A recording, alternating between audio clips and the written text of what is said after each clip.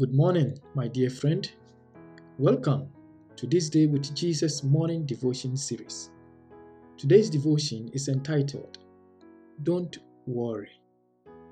Worrying is to be harassed by your own problems or other things because you think there is no way out. It is a condition that affects everyone, cutting across all educational and cultural levels in a person's life. Every person is predisposed to worry about something. The Bible says in Job chapter 14 verses 1 and 2, Man that is born of a woman is of few days and full of trouble.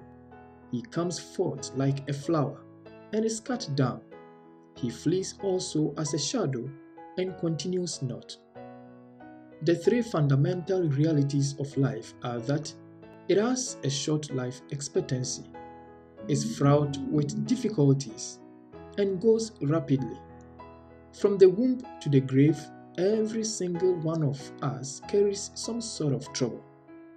Only that some people exit life in a very horrible way. If we were to exchange problems, none of us would dare to take the others.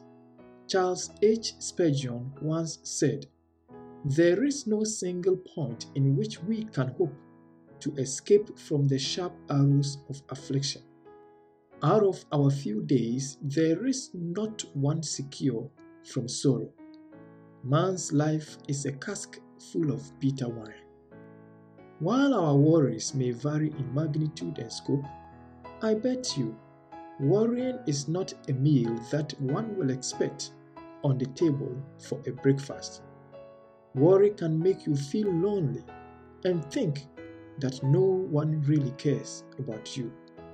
However, God cares so much about you. He even knows how many hairs are on your head, and not even a single sparrow dies apart from His will. Consider the last time God intervened on your behalf, and be rest assured that He will do so again this time. Let us pray.